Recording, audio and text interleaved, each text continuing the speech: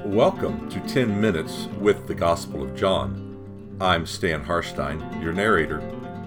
I truly appreciate your willingness to set aside your daily distractions for the next 10 minutes so you can invest in your own spiritual life.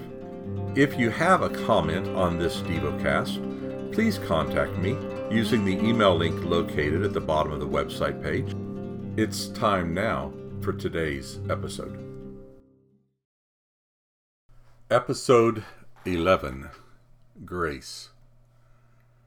Grace is incapable of explanation. So proposes the British speaker and writer John Blanchard.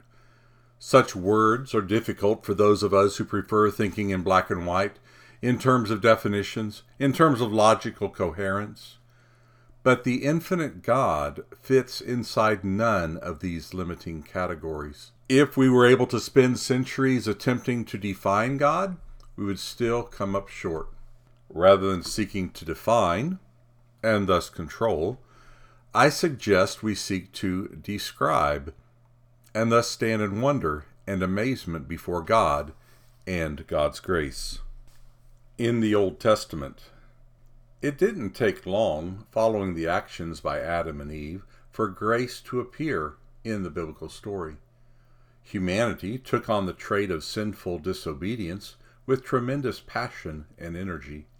Indeed, they were so good at living with this newly acquired rebellious nature that Genesis records God's inclination to get rid of them all.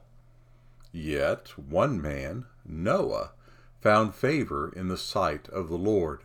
Genesis 6:8.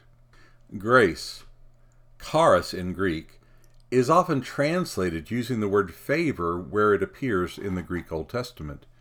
Indeed, not until Psalm 45 verse 2 do the New American Standard 95 update and the New Revised Standard Version find it appropriate to translate the idea with the word grace. The essential difference between the two words is that favor describes our status when we receive grace from God, while grace is that which the sovereign ruler bestows on those he favors. Among accounts in the Old Testament, the Joseph narrative contains many references to finding favor, or more specifically, receiving grace. Joseph finds favor before Potiphar, Genesis 39:4, and before the chief jailer, Genesis 39:21. Jacob prays that his sons may find favor before, quote, the man, unquote, who is actually his missing son, and have Benjamin return to his presence, Genesis 43:14. The people of Egypt ask for Joseph's favor in exchange for continued provision of food, Genesis 47:25, and Joseph asks for Pharaoh's favor to bury his father in the land of Canaan, Genesis 50, verse 4. Two sayings found in the book of Proverbs provide further examples for the use of this term. The Lord resists those who are proud, but the Lord bestows favor on those who are humble. Proverbs 3:34. A good name is preferred to great riches, good favor more than silver coins and gold.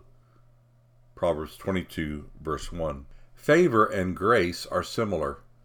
Which English word we use depends on our perspective toward the event itself. One passage clarifies the grace which comes from the Lord and its impact on those who receive this grace. In the midst of Zechariah's prophecies concerning the fate of Jerusalem and her inhabitants comes a promise of grace. I will pour out upon the house of David and upon the inhabitants of Jerusalem a spirit of grace and compassion. Then they will look upon me, not as one over whom they have recently danced in victory, but they will mourn and weep over me as though I were a beloved son or even a firstborn child. Zechariah 12:10. Let's face it, grace is not the expectation we have for how authorities will respond. let alone if we have actually rebelled. Instead, we anticipate that authorities will behave toward us as though we were lesser people than they themselves and less worthy of their time. On the other hand, grace is the determination to behave towards someone else with compassion, with mercy, with kindness. Elsewhere in the Gospel of John. There aren't many other passages to explore in the Gospel of John when examining grace. The word itself only appears in John 1, verses 14 through 17. Yet, this brief appearance sets the stage for understanding the remainder of this Gospel. The Word came in human flesh and resided among us like a nomadic traveler. Then we saw the Word's glory, a glory associated only with one uniquely with the Father, glory filled with grace and truth. John testified concerning this one as he heralded, "This one is the one of whom I spoke. One will appear after me, who has always been before me, because he is of greater importance than I am." Out of his fullness we all receive grace, abounding beyond grace, because the law was given through Moses, yet grace and truth came about through Jesus Christ. John 1, 14 through 17. Twice in this section, grace is associated with truth. In the other instance, the word grace is used twice in quick succession. The result is clear.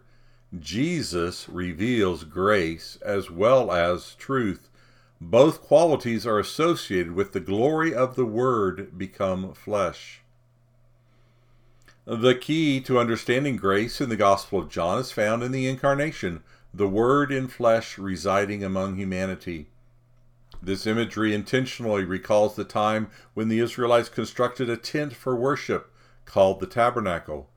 The verb form is translated here as reside among us like a nomadic traveler. As they waited for Moses to return from the mountain, the Israelites fashioned an idol. This statue of a calf was made by melting down and using the jewelry received from the Egyptians. Jewelry bestowed upon them because God indicated he would bring them into favor in the sight of the Egyptians. Exodus 3, verses 21 through 22, Exodus 11:3, Exodus 12:35 through 36. They are now using the blessing of God to construct an idol and rejecting the provision by God. Moses must plead with God to accompany the people when they depart from the mountain in Sinai.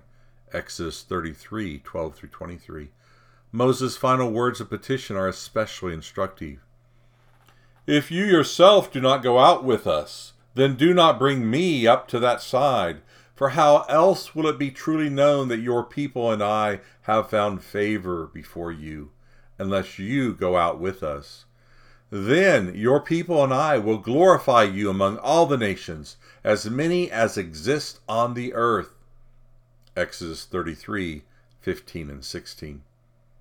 This passage describing grace at the beginning of the Gospel of John calls to mind specific moments from events found in the book of Exodus, a common occurrence, as we have seen. Concluding thought. The Gospel of John tells the story of God walking among and dwelling with his people, bestowing them with provisions when needed, supplying wine at a wedding, John 2, healing the sick, John 4 and 5, feeding them in the wilderness, John 6. Grace, fully expressed in the life of Jesus, reflects the favor God has toward his people so that God might be glorified among the nations. Indeed, later in this gospel, some men from other nations request to see Jesus, an event that prompts Jesus to indicate it is now time for him to be glorified, and thus for the Father to be glorified. And a voice from heaven confirms Jesus' insight. John 12:20 through 28. Grace is found in the provision God makes for all people through Jesus. Provision found in both the physical and the spiritual realms. Thank you for investing these undistracted moments in your spiritual life. I invite you to return later for another episode of 10 Minutes with the Gospel of John, composed and narrated by Stan Harstein. All rights reserved.